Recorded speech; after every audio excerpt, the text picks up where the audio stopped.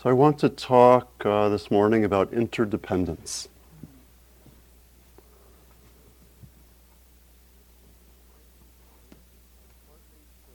And I partly chose this topic because it's right at the center of our practice. And I partly chose this topic because it's one of the doorways to connecting our practice with understanding of the whole web of events around September 11th. And I'm not going to talk too much about September 11th, but I want to have that door be open to make those connections, because those events, in part, can be understood as an invitation to deepen our sense of interdependence. And I'll probably, I'm going to be here next week too, and I'll probably focus more on that next week.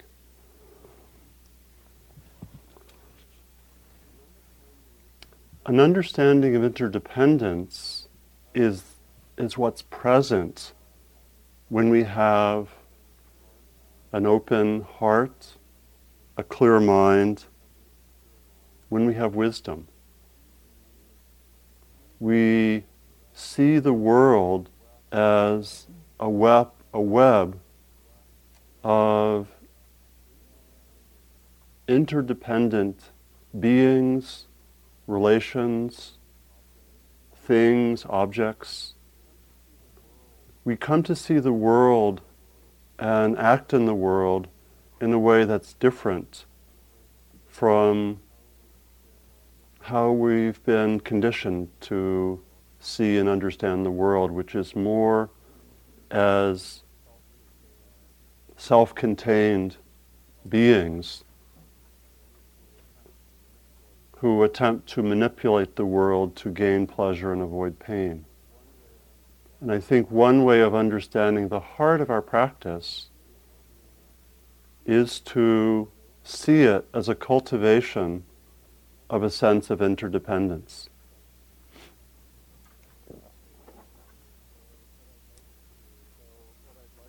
And so what I'd like to do is to talk first about why interdependence is important, and secondly talk about why it's hard to have that sense of interdependence. And thirdly, I'd like to talk about cultivating interdependence. And fourthly, give a sense somewhat of what it's like to have cultivated that, partly by reading others, partly by invoking what our own deepest experiences have been, because I have a sense that our own deepest experiences that can really orient us are in part about interdependence. So first, about why this is important. As many of you know, the Buddha reported that on the night of his awakening, the key understanding that he had was an understanding of interdependence. He called it dependent arising. And I'd love to sometime give a talk about that teaching, which I'm not going to do here, but his pivotal insight at the very time of his awakening was about the interdependent nature of things, about the great web of causality that connects the inner and the outer parts of our experience, and that leads either towards suffering or towards awakening. There's in one of the texts on dependent arising, one of the main texts in the suttas, Ananda is Buddha's attendant, sort of to the extent that there's comedy in the suttas, Ananda is the setup man. And Ananda asked this question. he's talking about this understanding of interdependence, and he says, "It is wonderful, Buddha. It is marvelous how profound this dependent arising is, and how profound it appears. And yet it appears to me as clear as clear." That was a red flag for the Buddha. And so the Buddha says, "Do not say that, Ananda, do not say that. This dependent arising is profound and appears profound. It is through not understanding, not penetrating this dependent arising that this generation has become like a tangled ball of string, covered as with a blight, tangled like coarse grass, unable to pass beyond states of woe, the ill destiny ruin and round of birth and death." And he goes on to say that it's actually not so easy to understand, that this notion of interdependence is penetrating into independence actually quite hard. And it's and so I think even in giving this talk, I want to, as it were, invoke a certain humility in even talking about interdependence, because it takes us to our most profound understanding of things, whether we call it love, whether we call it connection with the universe or whatever. And it's something that's not easy to understand, not easy to penetrate, and yet I think we've all had experiences of it that can orient ourselves. Another reason why this notion of interdependence is so important, that I think it's actually something we can cultivate both in our formal practice or retreats and also in our daily life. And many of you know the wonderful teacher Thich Nhat Hanh. And for me, Thich Nhat Hanh has really been a teacher about interdependence. It's about seeing the web of life more clearly and being in touch with it. And I remember when I did my first retreat with Thich Nhat Hanh, which was about 15 years ago, and I had been living and doing retreats at the Insight Meditation Society in Massachusetts a lot. And maybe like here, we were really into, intensive practice, deep concentration, doing these kind of almost like, sometimes like a warrior model of meditation. Rather masculine, you might say. And Thich Nhat Hanh came to Insight Meditation Society, and he led a retreat for a week, and he allowed talking during the retreat. The sittings were 20 minutes long, and he gave 2-hour talks.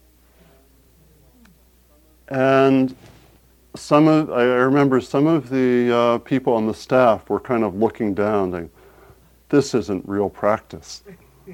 This isn't so. Boy, they're not really doing it. They're just getting ready for the real thing, And I didn't feel it that way. I think I had those thoughts once or twice, but it was a teaching about interdependence, because Thich Nhat Hanh would teach through his talks, and in the sitting he would teach a different way of seeing. He would hold up, as some of you know, because he's come here a lot, he would hold up an orange, and he would say, "Look at this orange." And he would stop people's minds. They would just be with the orange. He would say, "Look at this orange. Can you see the clouds and the rain in the orange? Can you see the orange tree? Can you see the person who brought the orange to the market? Can you see the cash register? Can you see all that? Can you let the orange be a doorway through mindfulness into a sense of interdependence?"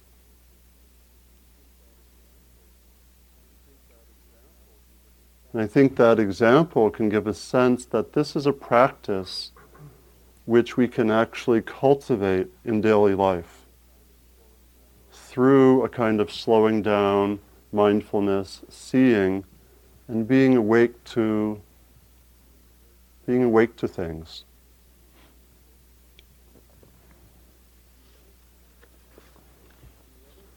Now this, on the other hand, this practice is difficult.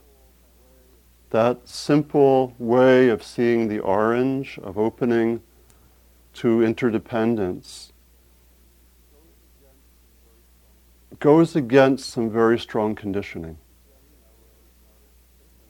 And I was just thinking, I was driving here from the East Bay, and some of you I know came from the East Bay, and there was some messy traffic, and I didn't quite leave myself a really large cushion of time to get here. Pretty good cushion, like an hour. But, and there were some snags, and I could see my mind, because I was trying to say, let's just feel interdependence on this trip, and I could feel my mind getting into survival mode. I hope this block up doesn't take too long, when on the Richmond San Rafael Bridge, at one point it came to a dead stop, which it doesn't usually do, and I said, whoops. And I could feel that mind getting a little more contracted, as happens to us a lot. And it was kind of like an invitation. Okay, can you cultivate interdependence during gridlock on the bridge? Not so easy, right? It's not so easy because we tend to construct the world as if we're separate. We tend to construct the world, and this is our deep conditioning, we tend to construct the world as if we need for our survival to manipulate the world to make sure good things happen and avoid bad things. And it's this very, very deep conditioning.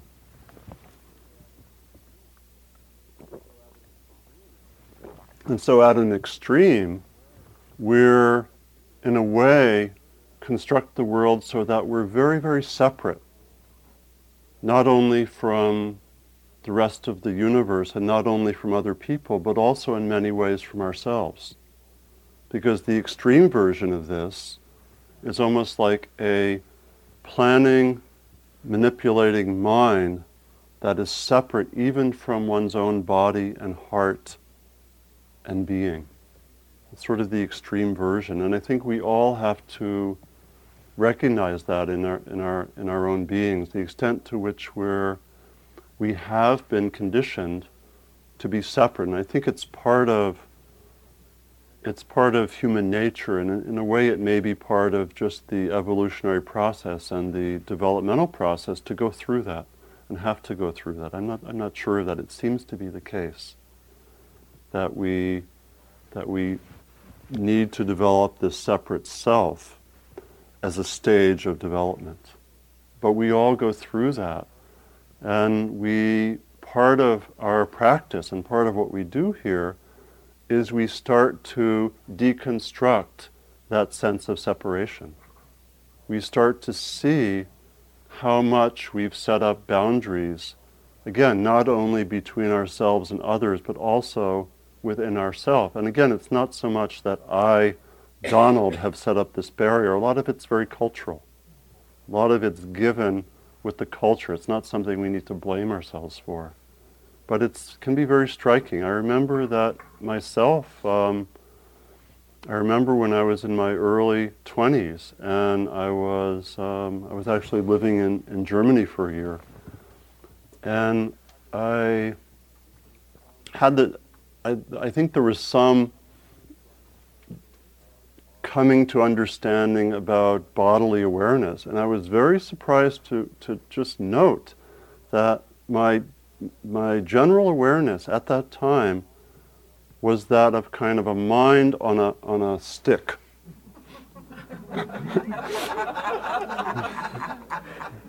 It was kind of like a mind on a stick. Even though I had been an athlete, I had been very physical, but my experience was that kind of like and I remember the experience of walking and having this experience of being like a mind walking on a stick, and I wasn't really aware of my body. It was just like a mind thinking on this stick. Has anyone else had that?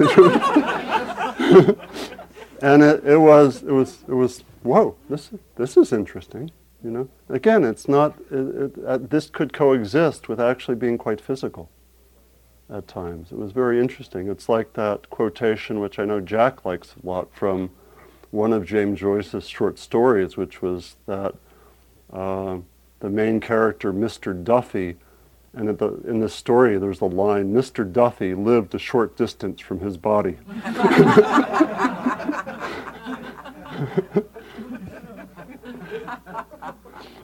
And we do that, don't we? We do that with we have these separations so that we actually have to learn interdependence with our bodies. We have to learn interdependence, as you were saying, with the mind and body, with the mind and body and heart, and the other qualities of ourself. And so we have to. A lot of practice can be. It's like you were saying. It's like a lot of practice. We see these patterns, and we learn gradually alternative ways of being. We learn gradually that we can be with a sense of interdependence in ourself, with our bodies and hearts and minds, and we can also begin to open up to the world outside, as it were. That we can start to see the separations that we have with the trees and the bushes, with the other people. We can see how we tend sometimes, or quite often, to objectify. To objectify things. So much of Western culture is based on this objectification of nature, and it has its value. I think it's part of the background for science, but it also has its, as it were, its pathology, which we see very clearly these days.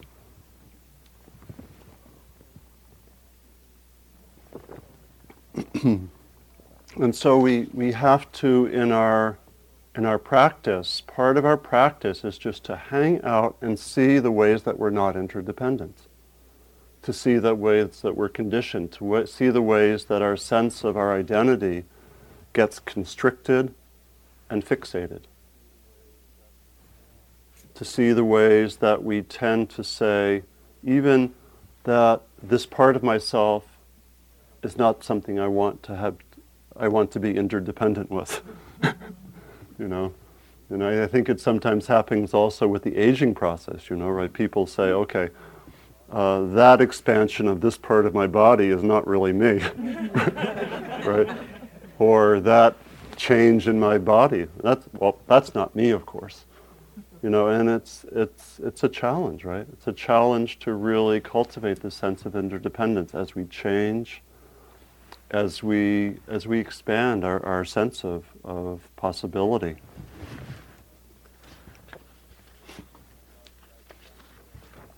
And that sense of separation is something that we can feel as individuals, and I think it's also something that we can feel as a culture or as a nation. And there are ways in which the whole September 11th set of events, again, it's complex and there are many dimensions to it, but one dimension is an invitation, I think, to see more clearly the web of interdependence and causality, to see more clearly how we actually are related to others, how we are connected, and how we might actually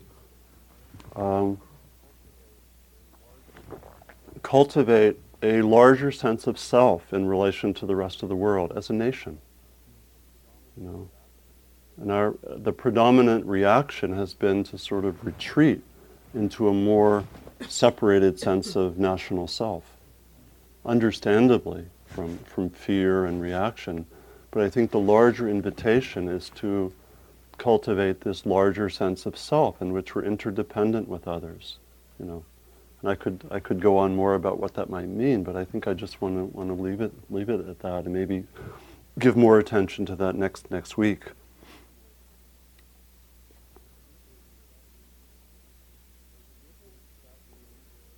So given that we can begin to see the ways that we find ourselves very separate. You know, so much of the day I'm just trying to get this done, just trying to get things happening that sometimes take us to this very narrow sense of self, is very separate and just doing things. You know, I like to joke sometimes that many of us, even those who've been practicing a long time, we're not really interested so much in awakening. We're interested in completing our to-do list. That if we could somehow complete our to-do list, which is very much like a separate self completing a to-do list, that somehow there would be happiness there. I know I sometimes think that. Happiness would be when I finally complete my to-do list, and then I can relax or something. and so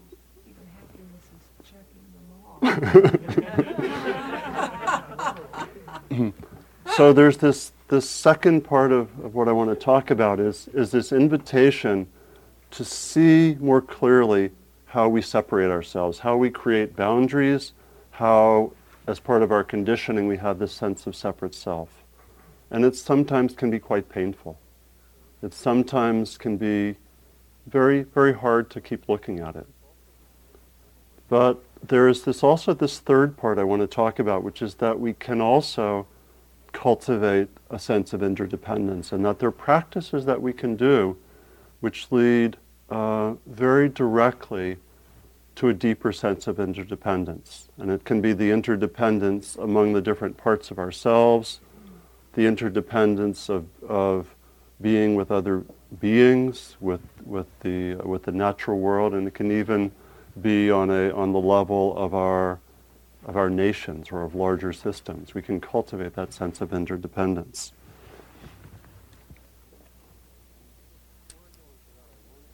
And before I go on to that, I want to say that part of what we can look at when we look at the ways that we're not so interdependent, we can also start to see that there actually are some forms of interdependence that are, this is sort of a sub-theme, that it can be pathological. And we have this wonderful term in the sort of the psycho-spiritual subculture of codependence, right? And it's kind of interesting that sometimes dependent arising is translated as codependent arising. And there are ways, obviously, that we can be interdependent and there can be pathology. So I just want to note that, and maybe we can come back to that in our questions, that we can be linked to others in ways that are not mature. And that's an important point. So how do we cultivate this sense of interdependence? I think a lot of it is just giving attention. A lot of it is really just slowing down, stopping the quickness of our lives, and really just being present with mindfulness with objects. There's a way that the world's interdependence opens up to us when we give attention.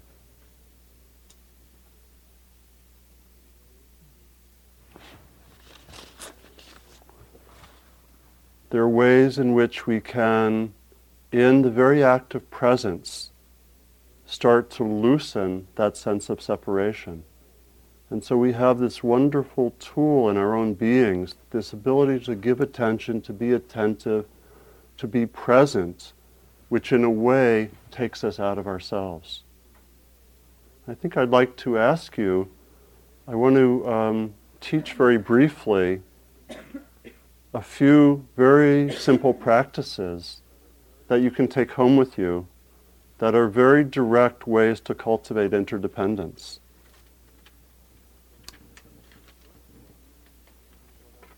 The first one is what I call being with ordinary objects. And I want to say that these practices were practices that Julie Wester and I developed when we were teaching together some years ago, that we were just wanting to move towards this sense of ways of cultivating interdependence in everyday life. So I'd like you to take an object that's right around you. It can be the cushion, it can be a piece of paper, it can be your watch, it can be anything. And this is the first practice, is just to give attention to a so-called ordinary object and be present with it.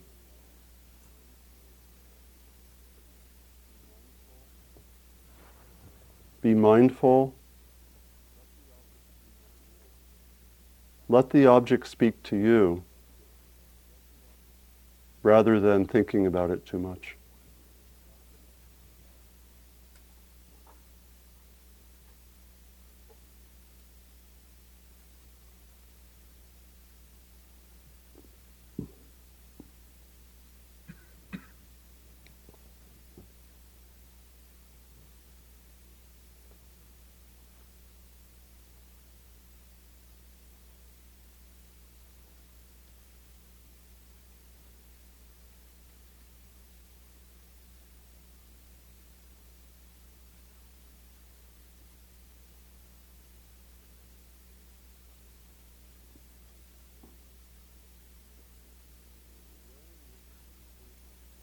There's a way in which when we give this very simple attention, we stop the conditioning.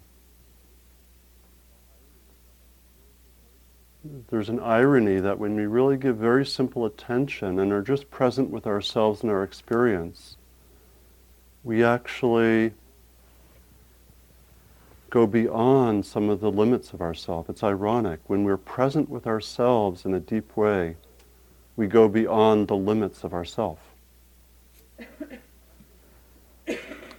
Now take a second exercise, take that same object, and see that object very much in the spirit of that Thich Nhat Hanh practice. Look at the object. For me, if I'm looking at this piece of paper, can I see the web of interdependence and causality?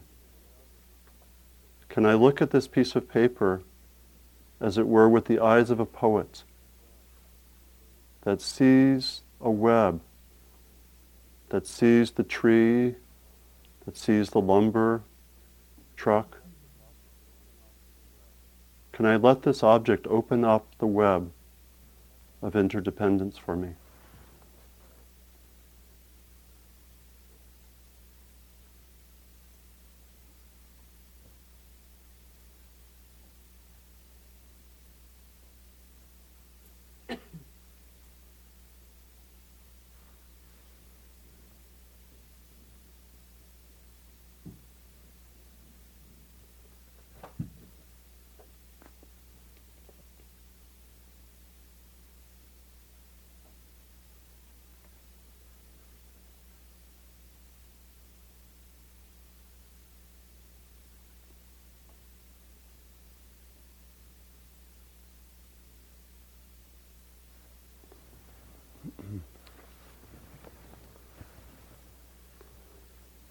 There's something that is very much like having the eyes of a poet.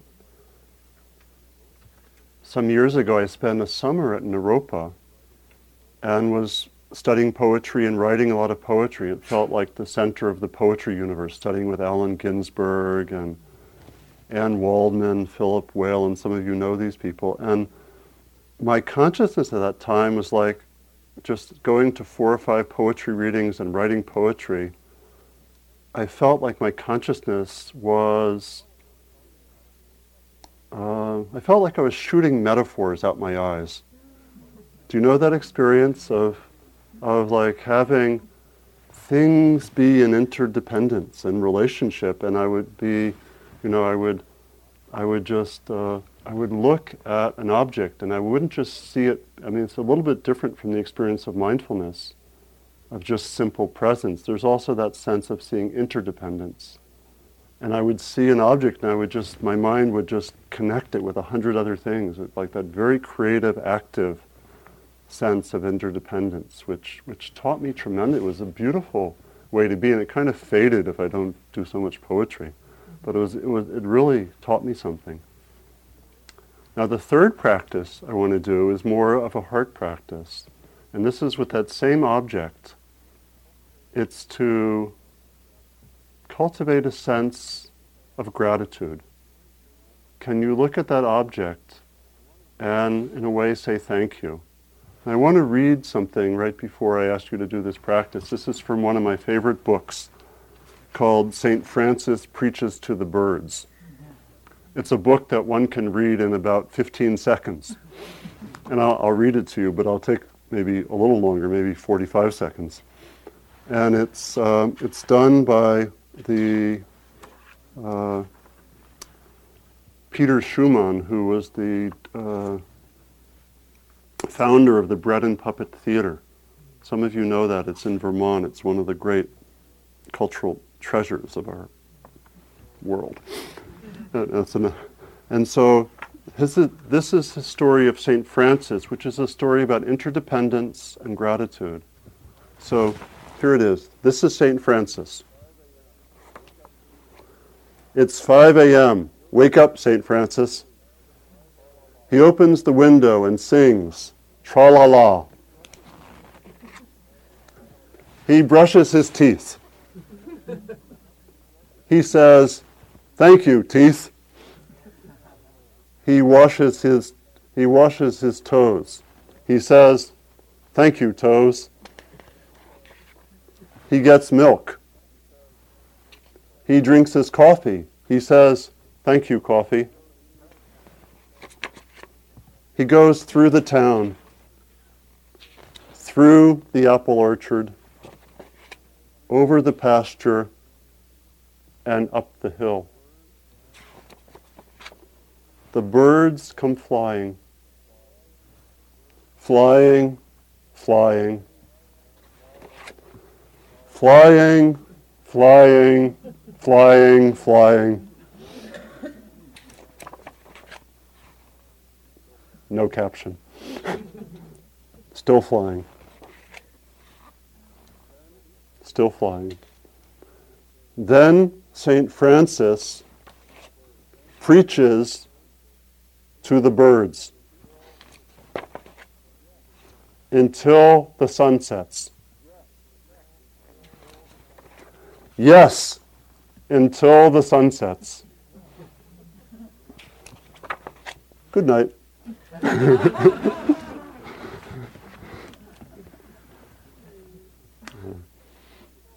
I think that's one of the most succinct books on interdependence. And so I want to invite you just to do in that spirit a very brief practice. Can you invite gratitude for this object? And if you chose an object that is not the greatest for summoning gratitude, you can choose another. Like your socks or something. You can just do this for a few minutes.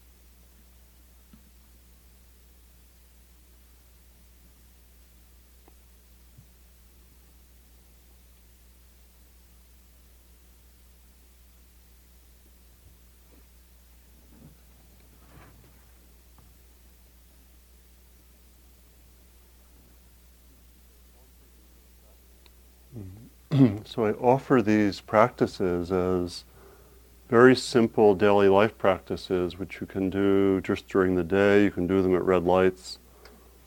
And they really bring up that sense of interdependence.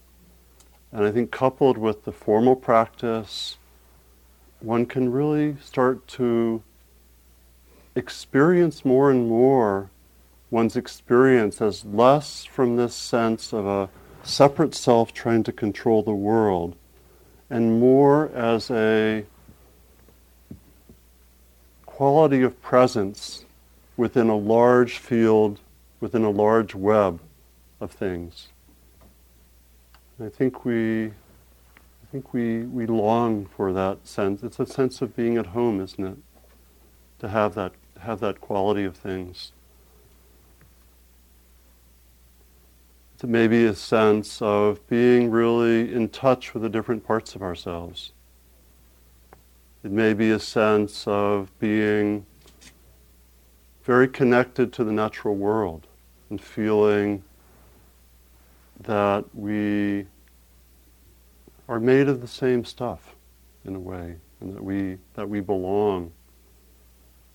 There's a very beautiful passage I wanted to read from the writer Susan Griffin, who sometimes comes here. She says, "We know ourselves to be made from this earth.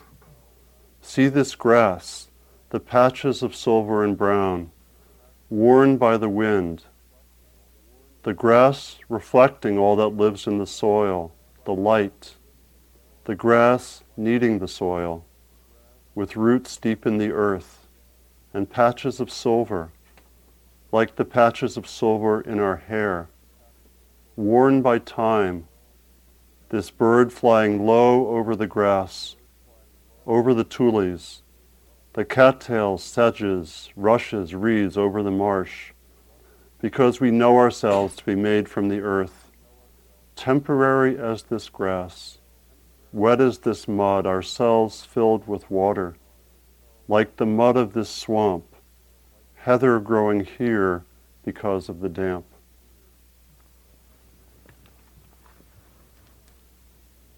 I think we aspire towards that sense of being at home, being connected. We aspire towards that in our being with others, in our relationships.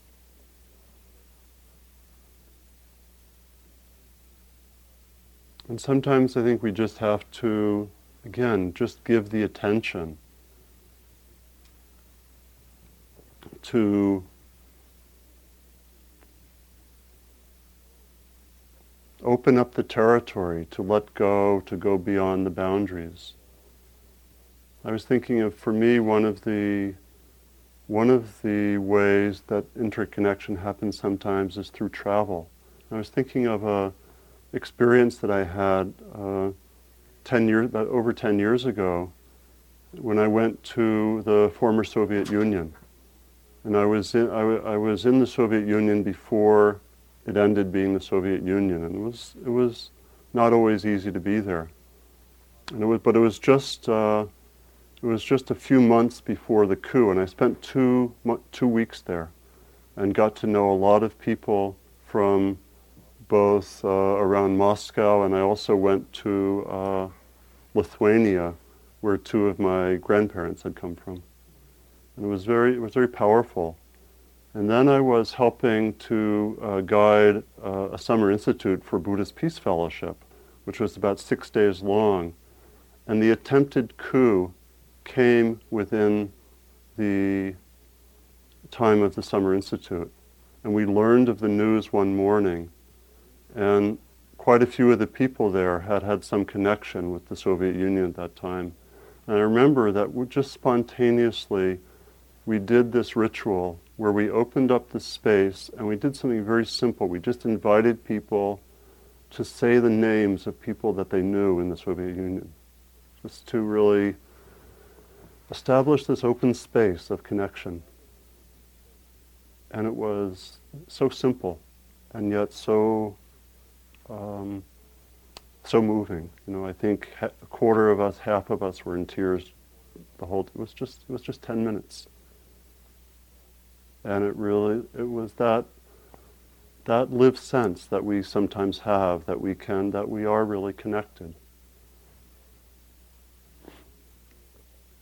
And so I wanted to close with a very short poem by Gary Snyder, which is a little bit in the it's in the patriotic mode, which I think is interesting in relationship to this anniversary coming up. But it's also about that spirit of interdependence.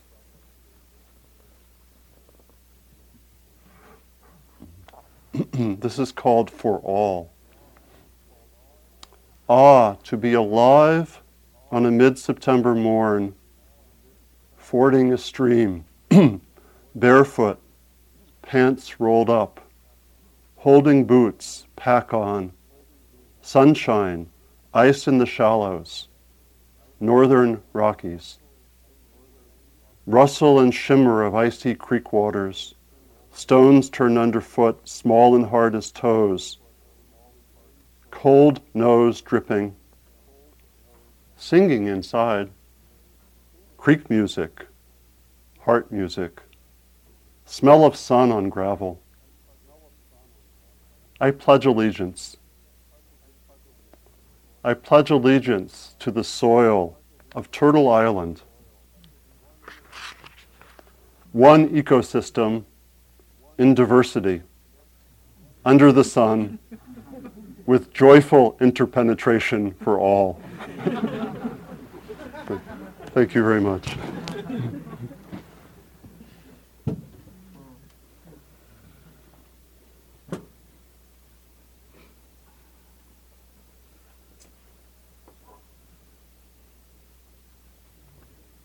So we have some time for any discussion or questions or reports of what those practices were like. And we'll, yeah. I was going to ask you if you could elaborate about the pathological part of it. The pathology. Yeah, no, I think it's important because in a way we're looking for healthy self and healthy interdependence. And, I was thinking of, I taught in Kentucky for 4 years. And I remember I would teach, I was teaching in the philosophy department. I would teach a course on ethical issues. And I'd have a focus on the issue of community. And I had a lot of students who were from the mountains, from mostly eastern Kentucky. And I remember one woman, I think at that time I was mostly thinking of community and interconnection as something positive, and and the individualism more as a problem. And she said, community? I want to get as far from community as I can. And so that's something about, she was pretty interconnected in her town in eastern Kentucky, but it was stifling in some ways. It was stifling for her. There was not room for her to grow. So I think that there are social forms, there are, we know that in our relationships, we can have a kind of dependence that's not based, as it were, on healthy selves relating to each other. It's based on need or some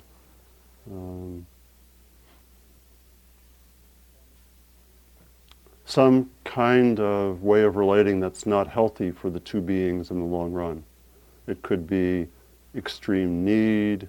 It could be a lot of unconscious motivation. I think we all know that, right? Most of us have explored a lot of that kind of codependence, and I think it exists on every level. the world is becoming a lot more interdependent. Some of that happens because of, has happened because of empire, has happened because of what one writer calls the monoculture of the mind. The sort of the, I don't know that the interdependence that we have by having McDonald's in every city in the world is necessarily so positive, right? There's a kind of way that interdependence can get forced on people, right? We are more connected to people in the northern Amazon in some ways, culturally and socially, than we ever were, and it's not entirely positive. So there's a lot of sorting out that needs to happen there. Does that help? Yeah, but what comes to my mind too, the question is the compassion in Buddhism, the way I understand it, leads to the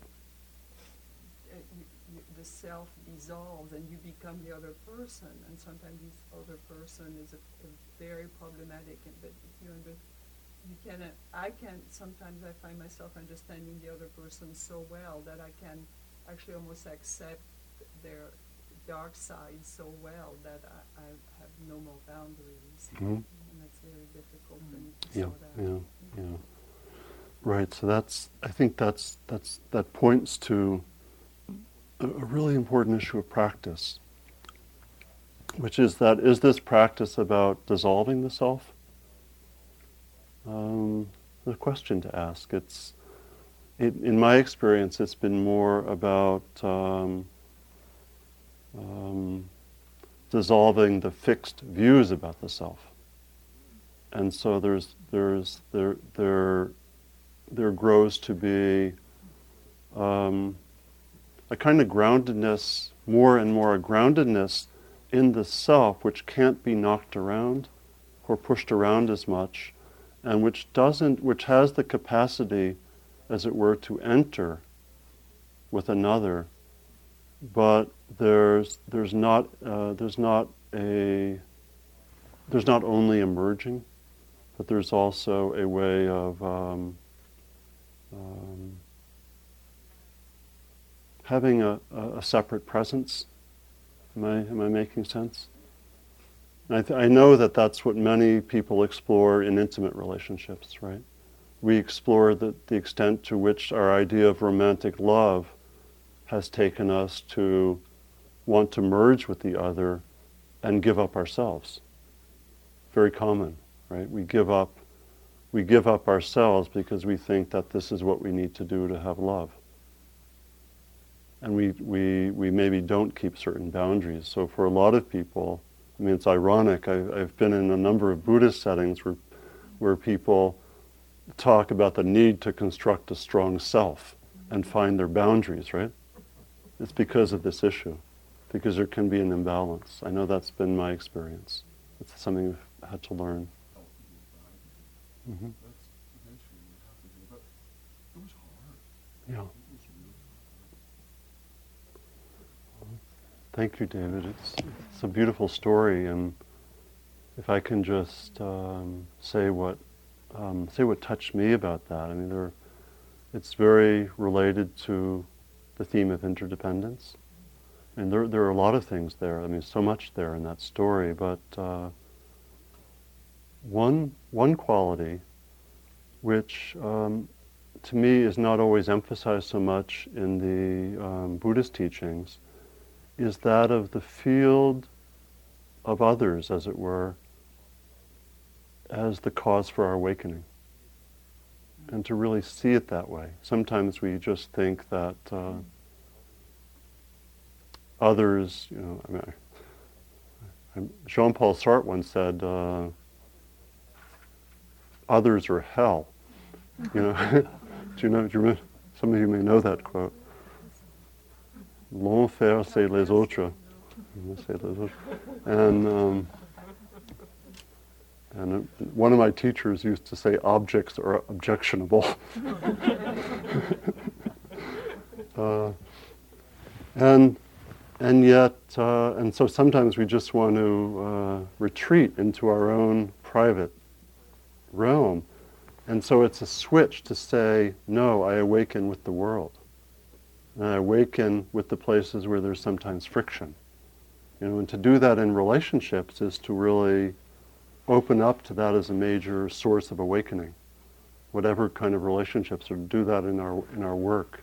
And to have that approach is to really accept interdependence as the field of our practice, which is profound and hard. And the other point was that to do that, or to do any of what we've talked about today, it's like we constantly go back and forth between a more contracted, I've got to get through this traffic to get to Spirit Rock so I can talk about interdependence. Right? Interesting irony. We go from that to, a traffic jam. How, can I open to that? And we go back and forth, and it's not like we've arrived.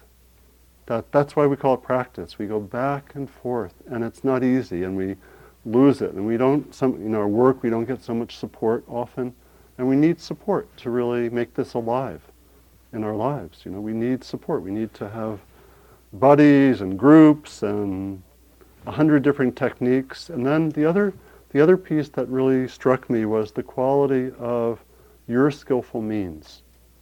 That those words you uttered.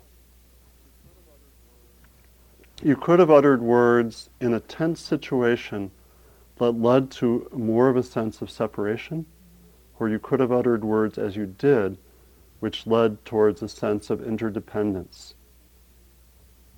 And I think you were incredibly skillful, and I think that's what we're called to do. We're called to be skillful in these difficult situations, and we're going to not be skillful a lot or most of the time, and then we're going to be skillful, and they stay with us, and they give us an example, so the next time we're in that situation, we can do what we maybe know better can overcome the sense of separation. In every tense situation, every crisis, personal, social, or whatever, is an invitation to do just what you did in some form. And I think that we have these outside experiences, but we also, I think this is where the practice comes in. I think we have to keep doing the inner work and the practice, because it's that which gives the basis, in part, for being able to do it more outwardly. Or at least it's for me, it's certainly necessary practice. I need to go into my mind and my body and my heart enough so that I begin to feel like there's one heart and one body and one mind in the world, and we share it. And we share that. And so when I see someone else in that kind of pain, I don't, I know I've gone into it enough so I don't feel separate, and that I need, in order to survive, to increase the separation. Because I've gone into my own pain enough, and I know this, I know somewhat. It may not be exactly like that other person, but I know it somewhat. And I know it because I've looked it in myself 100, 1,000, 10,000 times. And that's where the practice comes in. That's where that constant being with ourselves comes in. So we move towards that sense of there being one heart and one mind. And it's kind of the same. And I think that's where we that's where we go. That's the direction of this practice. So let me close with a dedication of merit and metta. We can just sit quietly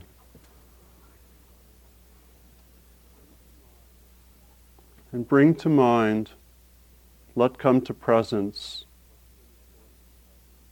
what's been important from this morning. Something that was said, or a practice, one of the practices I gave, an insight that came to you, an intention that you have.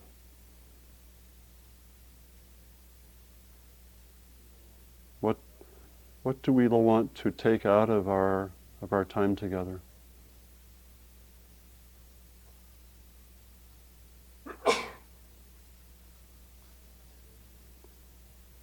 And so we dedicate the merit of our time together this morning. May the fruits, the insights, the learning be shared with all beings, knowing that we practice not just for ourselves, but for all beings, and that we share the fruits of this morning, the fruits of our practice with all beings, knowing that all beings aspire towards freedom, towards peace, towards a sense of interdependence. May all beings awaken to interdependence, to love, and to caring in this difficult time.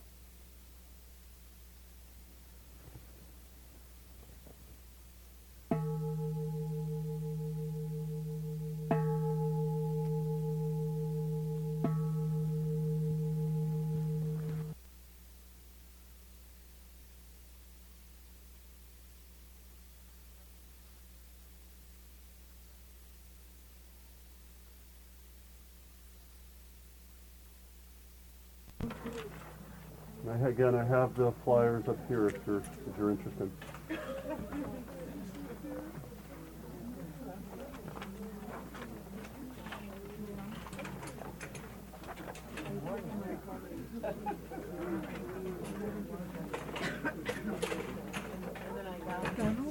Yeah. From your title. Interdependence. That's what I would have guessed. I was having.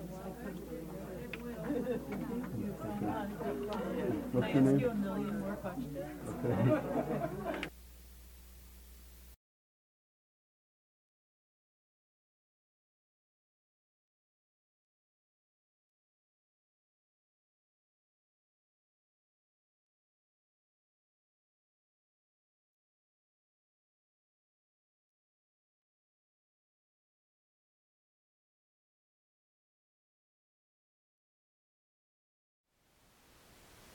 Thank you for listening. To learn how you can support the teachers and Dharma Seed, please visit dharmaseed.org/donate.